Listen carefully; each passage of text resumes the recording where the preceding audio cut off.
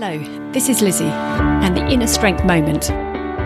How we define our well-being is different to all of us, yet there are usually about 4 components as part of that definition. These are our physical, mental, spiritual and emotional aspects.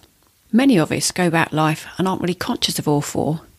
Some of us try and keep our physical well-being going, but actually don't take much time to focus on any of the others.